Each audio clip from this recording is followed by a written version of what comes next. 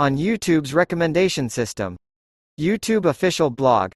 The 15th of September 2021. 2. Does borderline content grow watch time for YouTube? For the vast majority of people, borderline content doesn't meet that bar of time well spent on YouTube. That's why in 2019 we first began demoting borderline content in recommendations, resulting in a 70% drop in watch time on non-subscribed, recommended borderline content in the US today. Consumption of borderline content that comes from our recommendations is significantly below 1%. 3. Do recommendations drive viewers to increasingly extreme content? As I've explained, we actively demote low-quality information in recommendations. But we also take the additional step of showing viewers authoritative videos about topics that may interest them. Say I watch a video about the COVID-19 vaccine. In my Up Next panel, I'll see videos from reputable sources like Vox and Bloomberg QuickTake and won't see videos that contain misleading information about vaccines, to the extent that our system can detect them. Alongside those COVID-19 news and explainer videos, I'll also get personalized recommendations from other topics based on my watch history.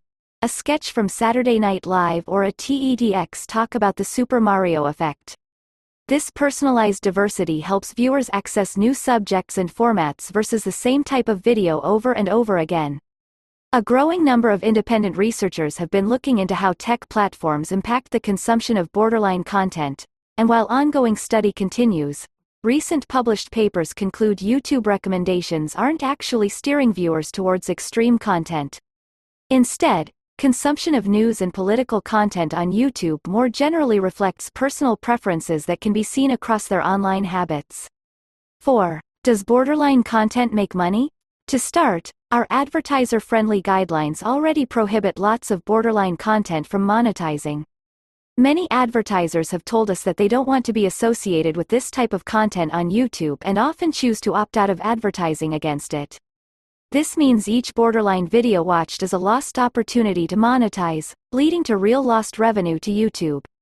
Likewise, this kind of content breeds distrust and raises concern not just with advertising partners, but with the public, press, and policymakers.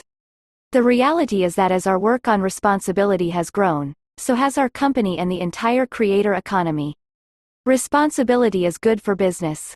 With all that, why don't we simply remove borderline content? Misinformation tends to shift and evolve rapidly, and unlike areas like terrorism or child safety, often lacks a clear consensus. Also, misinformation can vary depending on personal perspective and background. We recognize that sometimes, this means leaving up controversial or even offensive content. So we continue to heavily focus on building responsible recommendations and take meaningful steps to prevent our system from widely recommending this content.